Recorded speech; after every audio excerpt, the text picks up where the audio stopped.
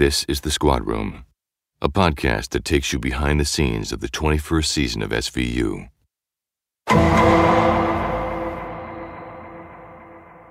Hello, welcome back to the Squadroom, the official Law & Order SVU podcast. I am your host, Anthony Roman, and this is episode 2120, The Things We Have to Lose. And on the program, we have SVU showrunner and the co-writer of this episode, Warren Leight. We conducted this interview remotely, of course, due to social distancing, but we still dig deep into this story and get a real sense of how it all came together. After that, returning guest star B. Cordelia tells us all about her moving portrayal of Lakira Baca. This is all happening right here on the Squadroom, which as always is brought to you by NBC and Wolf Entertainment.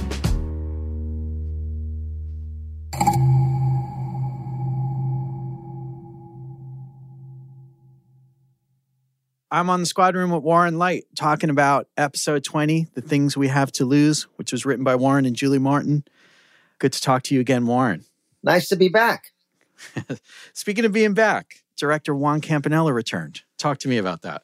Well, that was one of the great lucky breaks of the season. I had not worked with him before, but everybody on crew spoke incredibly highly of Juan, and we were trying to get him back for season 21. Mariska adores him. The crew likes him. And obviously, since directing for SVU, he went on to win an Academy Award. So that's always nice to have on set, too. And it just timed out. He was living in Argentina, but he'd moved up to Florida recently. And we asked him to do an episode. He said, yes, we actually were going to bring him back for episode 23. So we booked him for 2 episodes this year. But of course, there will be no episode 23 this year. And so he ends up directing what I've called our inadvertent season finale. That's right. And did you find anything unique about the way he worked? Was there anything different about him? Well, you know, it's interesting. I didn't know. I thought, well, the guy has an Academy Award. Sometimes guys come in with an attitude or a little ego or a little preen or something. But he was incredibly collaborative from the start. Look, I get to know these guys during the 8 days of prep.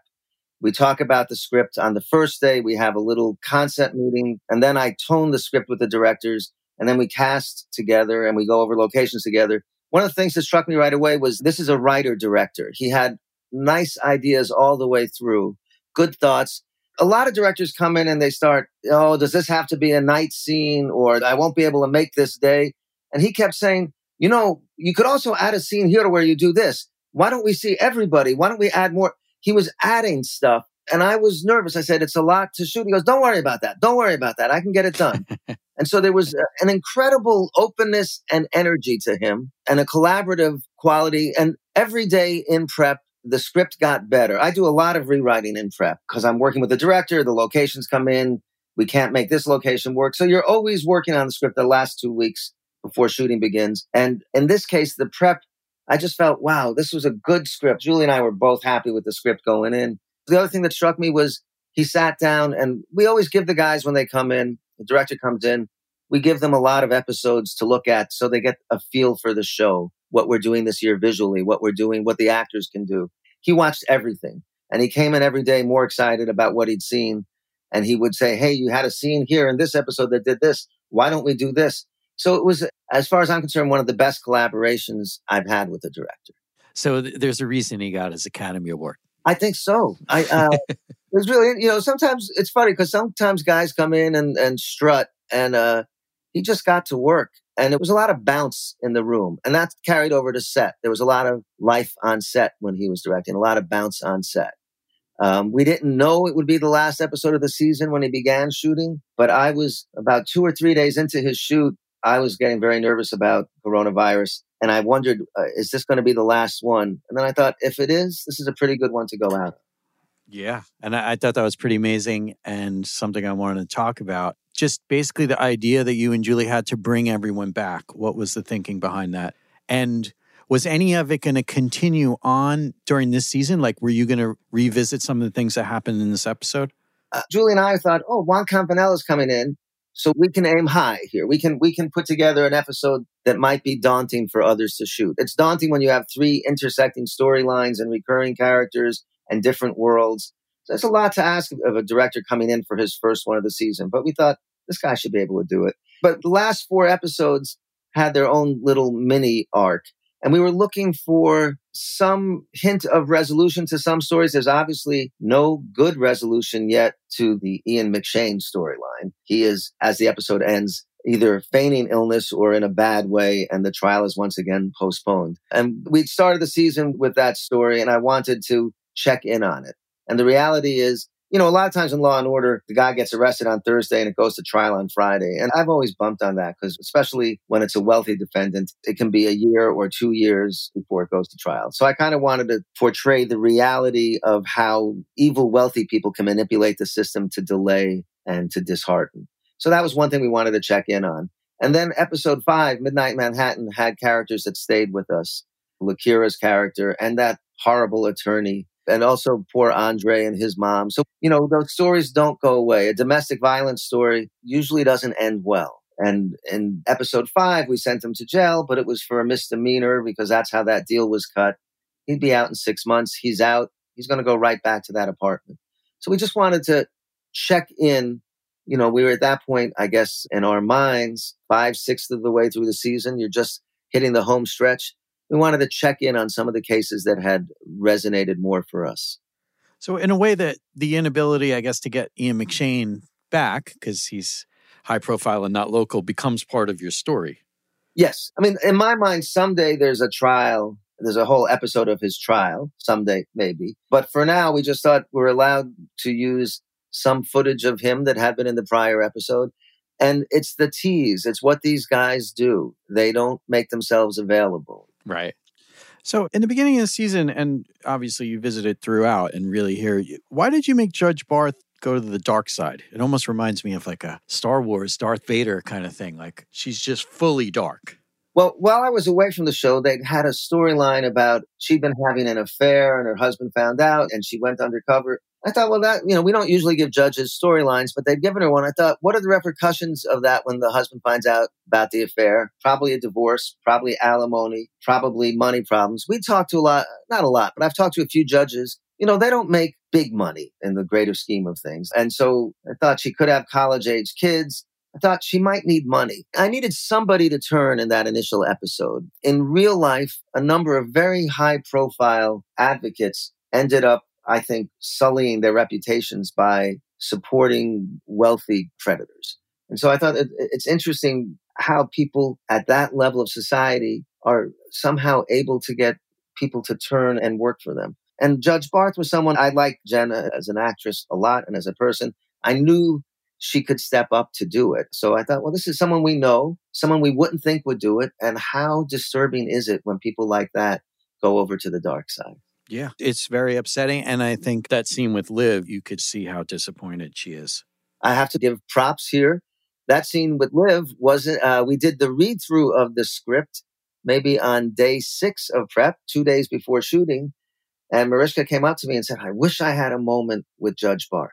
Ooh, okay. And she was right. And Julie and I ran to our office and wrote it quickly. And I think it becomes a nice, almost center point of the episode. Yes, definitely. So that's the thing about, for me, is during prep, especially because I had a director like Juan, and I could go to him and say, Mariska wants a beat there. It's going to add. He goes, don't worry about it. I'll get it. When it's an open prep process, good things happen. And if you're open to ideas, not just from Mariska, I'm open to ideas from anybody. A lot of times, my prop guy, Mike Satcha, will have a great note, or the set dresser, Deborah Moses, will have a great note. You never know where a good note's going to come from, so you just keep your ears open. You can always say no.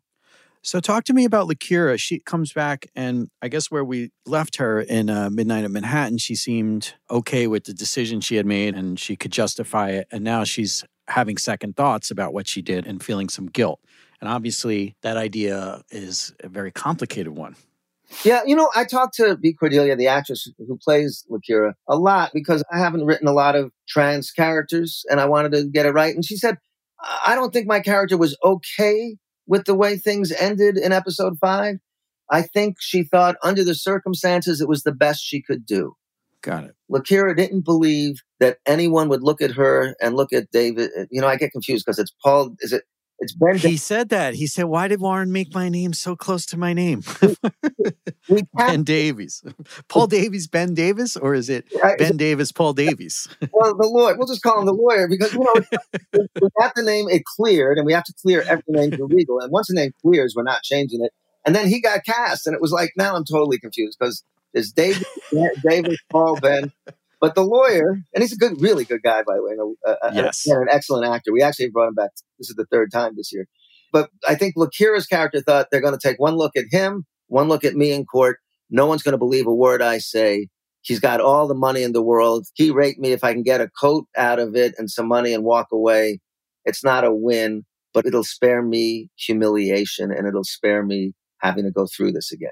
So that's where she was at the end of episode 5. And maybe she fronted being happy with her decision on the pier when she was talking to Kat. And now, because of that decision, this guy's still out there, and another victim who's a friend of hers dies.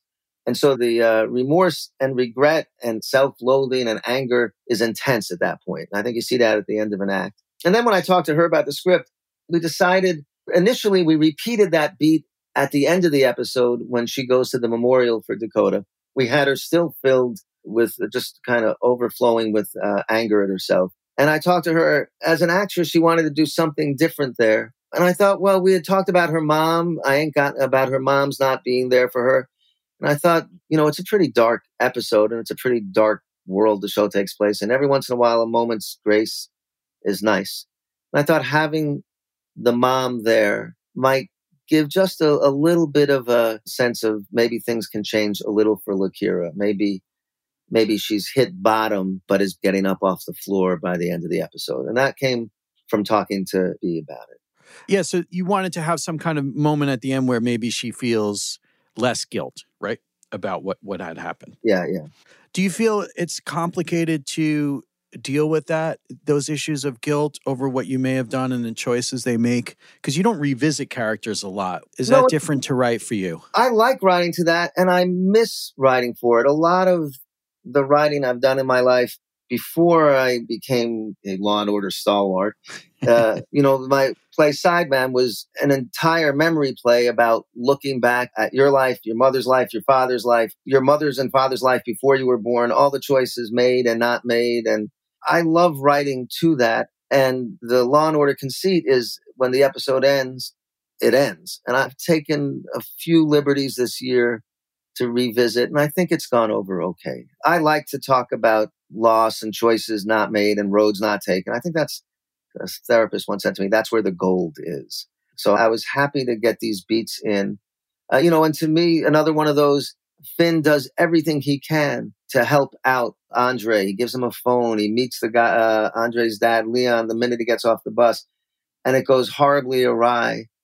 And close to the end of the episode, Finn gets hit with a subpoena. He's being sued for wrongful death. You can do everything to the best of your ability with your heart in the right place. And not only can it go wrong, but you can then get blamed and sued. And that's also part of, I think, what cops go through. There's that mantra a lot of cops have, no good deed. And certainly in that case, that's the case.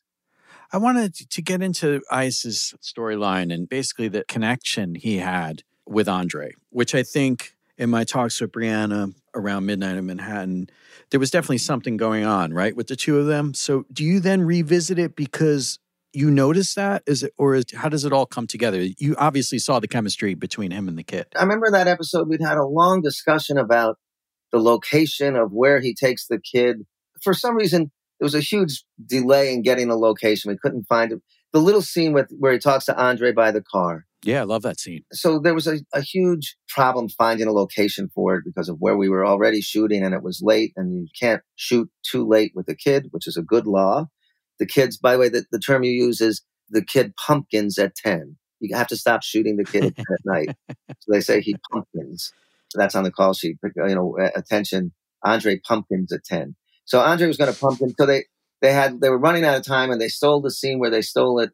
And I saw the dailies the next day because I was worried, and I saw something. There was clearly some father-son stuff or some chemistry, something very sweet between Ice and Andre, or between Finn and Andre. And we don't see that side of Finn that often. No. And I thought, oh, that's organic. ice is always organic. There's no pretense. And something was clicking there, and I just filed it away. There was a story, I guess, last season while I was away, but I thought it was a strong one, where we learned that Ice had seen his mother shot. And we revisited that a little bit this year when he was doing he had like a little therapy session to practice. Yes. Yeah. So I thought, well, this is new information. We had never established that Finn's mother was killed in front of him when he was a child until season 20. But now that we know that, let me write to that. And so here he is. In order to save Andre, he has to kill Andre's dad while Andre is being held by his dad. And he has that line, a child should never have to see that. And he's talking about Andre and he's talking about himself. And I like that beat. Yeah, and actually, long way of saying, yeah, something was going on between Finn and Andre from the first dailies in episode 5. So I wanted to write more to that. Were you surprised to see Ice's kind of tender side, or did you know that he has it in him? Well, Ice is funny. Sometimes we'll be on set. He has this thing where he'll go after a perp or a victim a little hard. And you give him a note and he goes, okay, you want sensitive ice. I got it. And he'll go and do sensitive ice, as he calls it. And he does it well. But this was different. It was. We haven't seen him too often with a kid. And maybe the way I read that scene, Finn sees a little of himself as a boy in young Andre. And maybe he sees a little of his child. There are traumatic moments in all of our lives, but as a kid that bend you, that reshape your destiny. And I think when Finn is looking at Andre, he's seeing himself at a moment when his life changed forever. When something works, I'm loath to ask the actors what's going on or why did it work. I don't want them to get self-conscious about it. I'm just glad Right. Yeah, you don't want them overthinking that. No, I don't want them to think about it at all. And moving into Kelly and Ivy and Amanda, that storyline, and just obviously the Bucci family. Obviously, Rollins is still feeling this connection and responsibility. And then there was a theme, I think, of single mothers with Liv and Rollins and Donna. And what were you getting at with all that? Well, look, as we're all finding out in isolation, parenting is not easy. And if you're a single mom with a job, I have a lot of single mother friends that what they manage to do every day is heroic, I think. Yeah. And so I'm aware that by circumstance, we have 2 single mothers in our squad room who are heroes both at work and I guess I would say heroes at home. But it's a lot of pressure. And here is Rollins about to go home at the end of a shift and this train wreck of a mother comes in. I think she's a great actress. And I also, that was a character I wanted to bring back because I liked her performance so much. And I liked Ivy so much. But this train wreck comes in at midnight and Rollins nods to Kat, you go have fun. I'll take this. And I just think that she has empathy for Ivy. There's that nice little scene in Family Court where Rollins tells the judge, this is what Ivy's gone through. And Ivy... Yeah. What I wanted in that scene when I toned it, and I think what happened, and I was really happy about it, was it's the first time Ivy hears her story told out loud and feels it. Up until then, she's just been a human doing. She's just been acting out. She's acting out when she goes to the Getz house. She gets raped by Getz. She acts out, pretends she's okay with it, pimps herself, gets pimped out, and everything's fine, gets angry at her dad, lashes out at her mom, lashes out at her dad, lashes out at the cops, doesn't even get retribution because her dad's in jail and Getz kills himself. And I wondered what happens to a person like that. What closure do the victims have? And I wondered about that. And there is no closure for a lot of those victims. And some of them have to be on a downward spiral. And I thought Ivy would certainly be on one. And I think Rollins, I don't know if the wires have gotten crossed. She's a little bit cathected to Detective Bucci. She's a little bit, again, sees young Rollins a little bit in Ivy, maybe, wild Rollins rebelling. And she takes this case on. What we wanted, and I think what we got, was everyone in the episode takes a case on. Finn takes on Andre, Rollins takes on Ivy, Kat takes on Lakira, Carisi, and Benson takes on all of them, obviously. And Benson and Carisi take on Sir Toby Moore. But for Rollins, I think she identifies, she's close to the dad. She knows the mom is useless. She knows the girl is spiraling out of control. And I think everyone in this episode ignores their needs to help somebody else. Everyone in our squadron. And that's what Rollins is doing there. And then Liv says, because you're the only one that could save her. What does that remark mean? I love writing scenes in which Liv asks somebody, why are you getting so involved? Yeah. Like she should talk, right? But so There's an element of, can't somebody else do this? Does it have to be you? And she's like saying, Rollins, take care of yourself. Stop being don't be a martyr here. Go home to your daughters, this isn't on you. And Rollins thinks, if it's not on me, this girl's going to go down. Right. And so that's that. I just remembered the original impulse for this episode had nothing to do with where the episode ended up. We were originally going to do an episode about the cost of coming forward, all those people who testified. What was the cost of doing that? There'd been a lot of profiles of people, and it took an enormous toll on these people. And we wanted to do an episode about that. And we were going to do all new characters. And then I thought, well, why don't we visit some of the characters we've seen in addition? And then we lost all of the all new characters and went to this story because each of our main characters had a connection to one of these victims. What's the cost of coming forward in domestic violence? What's the cost of coming forward when you're a trans woman on the street assaulted by a wealthy man? What's the cost of coming forward when you're going up against Toby Moore? What's the cost of coming forward when you're going up against a Getz? And so the episode ended up, it was going to be all new characters, and then it was going to be half new characters, half old characters. And then it became this. And I think maybe it was a good turn. And talk to me about Pilar and Amelia and just what they go through and where we leave them at the end of the episode. Pilar and Amelia, again, Amelia I thought had a nice scene. She was a Parks Department worker. She just had a oneer with Olivia in the park. I liked what happened in that scene. I thought that's an interesting character who I could see more of. And Pilar obviously started the season off. Two really good actresses. That always helps.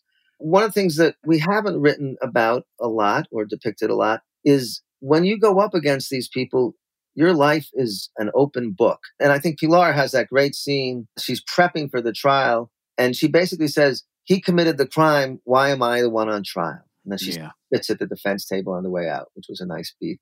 You know, we see it over and over again, not just the big name cases, but every time someone is the victim of a sexual assault, and cops came in and talked to us about this.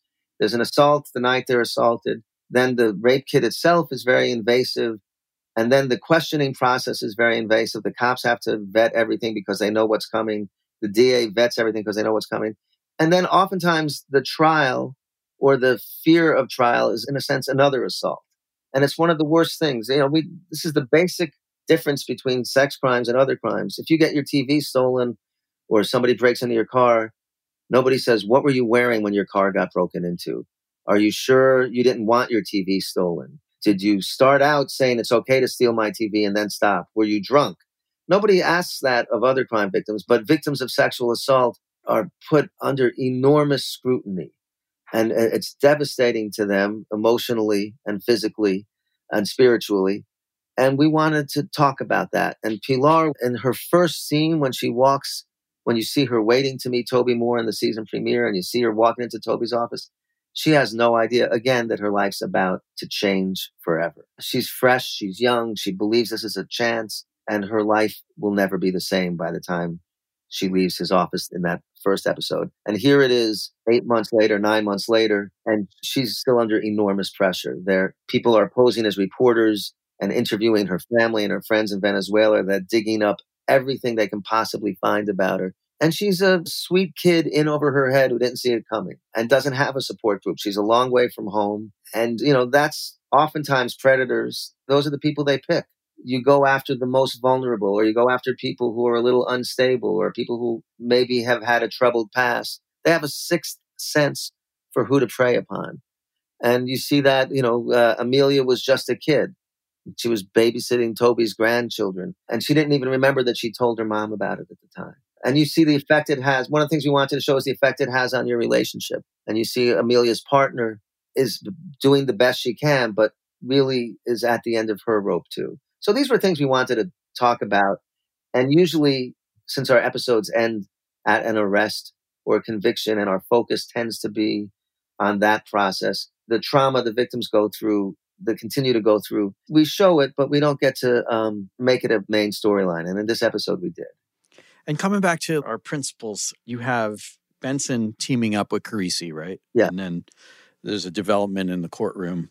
I want to talk about pairing them and then kind of get into, you know, Carisi's meltdown, I guess, at the end there. Yeah. You know, it's interesting. That was part of our end of season arc. The Benson Carisi episode was going to go through a lot of turmoil. And we were beginning to set it up in this episode. You see Carisi under pressure, getting a little he just can't stand it. At this point, he's so protective of Amelia and Pilar, and he's so strung out and tired and worn down. And interestingly, Hadid does not show up in this episode. No. They're letting Carisi sink or swim on this one because if it doesn't go well, it won't be anybody's fault but Carisi. So he's feeling that pressure. And Olivia's trying to buck him up as best she can, and he can't hold it together. He loses it. And where we were headed were some interesting episodes where there's been this process. Olivia has had to let go of Carisi. She supervised Carisi. She brought him in. She taught him everything she knows about sex crimes. And now he's prosecuting them. And their relationship has got to change. She's no longer his boss, but she's occasionally feels betrayed when he doesn't do what she wants him to do. And we were going to start writing a bit more to that. So in this episode, I think we saw her maternal protective side trying to, she says, well, do you need Amelia? Is it that important? Which is unusual for her to suggest something like that. But she's trying to take the pressure off of Carisi. But they're in two different worlds now. And their relationship, there's a strong bond there. But inevitably, when you go from being the player to the coach, which is another kind of transition, as Olivia did, there's some stress. And then when Carisi switches teams, in a sense, there's also going to be some tension. So we were beginning an arc that maybe we'll pursue in season 22. Was there an indication there at the end that maybe Sonny is not cut out for this kind of work? No, I just think it's a learning curve. Okay. I actually think he's proven himself all year long. In general, prosecutors, ADAs do not get as emotionally involved. Right. We talked a lot about how the first responder, it might be the EMS person, might be the detective, they bond with the victim. They see the victim at the worst night of their life, and they bond. That's their victim. A lot of cops have told me, that's my victim. And then, as you move farther, the captain is a little farther away, usually, although not so much with Olivia. And then you get to the ADA, and you get to the judge. As you move down the legal process, these people have had less time with the victim and see the victim in a less stressed place. So they're less connected to the victims. But because Carisi's been a cop, he still carries that understanding, that empathy. And I won't call it an Achilles heel, but that's what makes him different from other DAs. The DAs are analytical. They can be emotional, but they're not as, in general, they don't get as emotionally involved. They're just farther down the legal process chain. And also the nature of who becomes a lawyer, it tends to go to analytical people. They're on the structural side generally more than the empathic side of the curve. I guess we have to talk about the scene with Carisi and Rollins where she comes to meet him, which is, I thought, beautifully acted and written, and also has a certain look to it, which I thought was very interesting. It felt like Mad Men or something to me. That's so Juan. That look is Juan. I said, look, this is the end of the day, remains of the day, the end of the day. And he comes in with those Venetian blind shadows. It's noirish, it's Mad Men-ish. Yeah. That's one of the things to look at in this episode, aside from all this character stuff I tend to focus on. Just the look of every scene. He found different looks for every world. And Norberto Barba, our producing director, and Juan, they were just as collaborative. He just came in and they talked a lot about contrast. And this scene that we're talking about, it's kind of subdued. It's a day is done kind of scene. It's closure, it's ending. We've seen Carisi sometimes make himself emotionally available to Rollins only to be shut down. And here's Rollins coming in, realizing Carisi's gone through hell, offering him just a break. And he can't take it. Why? Well, officially, I think he says, I got paperwork to do. He's got a lot of cases to do. I wonder if he's protecting himself a little there. How many writers do I know who have not gone out on a social thing because they're on a deadline? And they're on a deadline, but also part of them is a little antisocial, reluctant, scared. I think something's going on. I don't think he's aware of it. Could be a lot of explanations. There's obviously a connection between the two of them, but I think is more aware of if we take another step, it could damage this friendship. And I think it's something interesting to write about, but we don't know nearly as much about Carisi's life as we do about Rollins. What's his social life? Well, does he date? Is he monastic in some ways? Is he saving himself? It's kind of interesting character, but there's the invitation to go for a drink or three, and he decides to stay at work. Again, what choices you make. Is that a good choice or bad choice? But it's one more choice made at the end of the episode, toward the end of the episode. And Rollins makes a choice to be vulnerable with him and ask him out, essentially. I mean, yeah, are we reading that as coming from her as definitely a moment where the things might get romantic? I think that sexuality and intimacy are not always the same. I think she wants intimacy, and it doesn't have to mean romance. And right. Sometimes, I'm sure with a character like Rollins, that has been blurred her whole life. And I think this is something they go back and forth on. There's sort of push me, pull you relationships that people have, where if you're pursuing me, I'll move away. And then if you stop pursuing me, I'll start pursuing you and you'll move away. And it feels like that may be a little bit of what's going on there. My favorite thing in that scene is that she calls him Dominic, which we all... Yeah, I noticed that. It's a nice touch. It's personal. Yeah. Can you talk to me about the last scene then? The last scene, this is tricky. We did not want this episode to be the season end. We had plans. We all had plans. A month ago, everybody had plans, but life changed enormously in the last 6 weeks. And then at some point we thought, oh gosh, this is going to be the season finale. And then we thought that's good because it actually does a lot of things a season finale should do. But when we got to the cut, we realized the last beat of Olivia was in the courtroom with Carisi, which was a fine last beat. And then we've actually recut it. So after that beat, we now go to Lakira and the Dakota Memorial. We move that down in the act, just again for that sense of end of day. And then we go to the scene with Rollins. So here it is, the season finale. And the last scene with Olivia is not her scene. It's really Carisi's courtroom scene. And she's there for Carisi, but she's not the focus of the scene. And it's 2 scenes away from the end. And by this point, we've been shut down. And we wanted to just go back to her. And so we found a way to do that. It's improvised. If I could have gone back and shot one more scene, I would have, but we couldn't. So we found some cuts that we hadn't used and we made some changes to them. Switched, it's Olivia in Times Square as she was at the beginning of the episode, sort of bookending it. And we switched it from day to night. We switched the angle and the profile. And it just let us close the season on her looking at Toby Moore once again getting away with it. And that's how historic season 21 ends. All right. Well, Warren Leight, I want to thank you for taking the time and breaking down this incredible episode with me. Well, it's good to talk again. One other thing I wanted to say, Anthony, I wanted to thank you for a great season of podcasts. I think it's something the fans have enjoyed. I also wanted to thank our fans. The support for season 21 has really been something we all felt and we're aware of. We're grateful to all of our fans, and I'm grateful to my cast and crew for all the work they've done. I think we were having a terrific year. I'm sorry it got cut short. We send our condolences to Josh's family. Our crew love Josh very much, and our thoughts are with his family and his friends. But I also wish everybody the best under these difficult times. Thanks, Anthony. All right. Thanks, Warren. Thank you. B. Cordelia's portrayal of Lakira at Midnight in Manhattan was a standout in a season filled with many great guest performances. We're lucky to grab a moment with B to discuss Lakira's journey and the things we have to lose.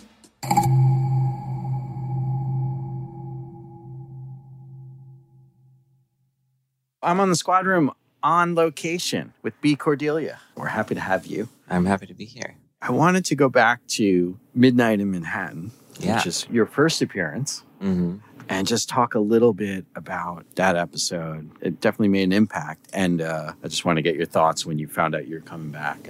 Well, with the way that Midnight Manhattan ended, I was always hopeful that she would come back. I think the choice to make her have this prior relationship with Kat already makes her kind of more interesting and dynamic within the show.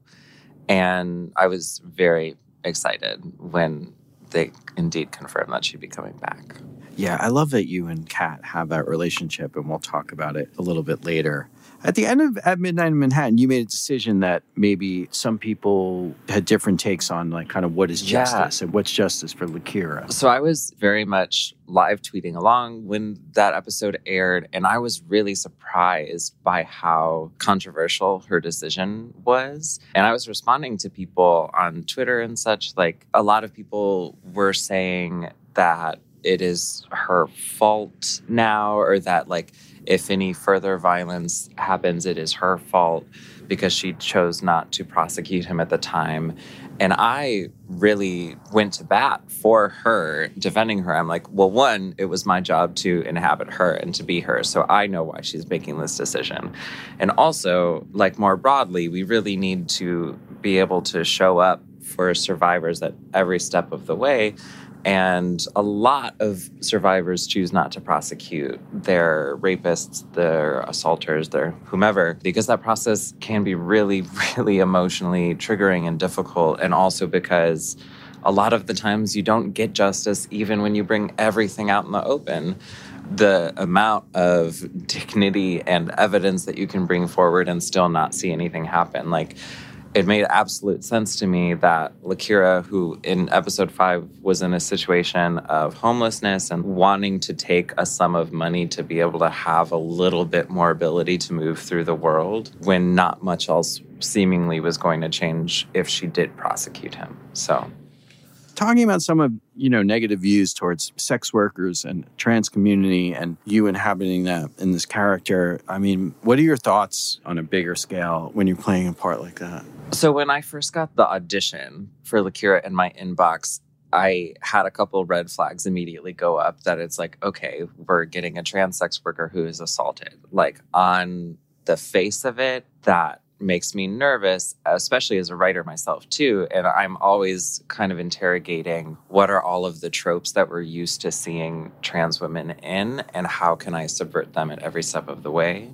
And to have something that was lining itself up with a couple of tropes from the beginning made me nervous. And then I read the episode and I was really taken aback and really fell in love with her because they had given her this really specific, beautiful sense of resilience, and the way that she really tries to push the pain away and will always make a decision and figure out how to keep moving forward despite really impossible circumstances.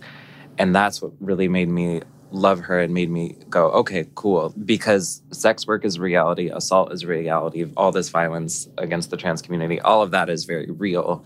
And if you're going to tell that story, you have to do it well. And that's what made me really excited when I read that episode and made me comfortable going in for that audition, was that I knew that she had this really full life and that there was this sense of complexity that I don't often see. Yeah, because there's a lot of talk about representation. And what do you think just on a broader scale on TV and stuff? I'm guessing you see those tropes often, right? You see. Oh, yeah. Yeah, which is why I write, especially, because I want to be able to put out narratives that feel more reflective of my experience or experiences of friends, or things that are just like so far outside what we've imagined possible for trans people. Like, I want to see more trans women as romantic leads, which is, I just actually last night watched the pilot of Dispatches from Elsewhere, this new Jason Segel show on AMC, and Eve Lindley plays this romantic lead on it, and they never talk about the fact that she's trans, and she's just like casually trans and also a romantic lead, which is awesome. And there's also shows like Pose, which are very centered on trans women and talking about the fact that they're trans women and talking about trans-related topics and doing so with a lot of heart and complexity, which is really exciting. So there are a lot of shows that are finding new ways of doing some of these things, but they're very recent and they're definitely still the minority. So coming back for this episode, 2120, The Things We Have to Lose, Juan Campanella's directing and Warren and Julie wrote.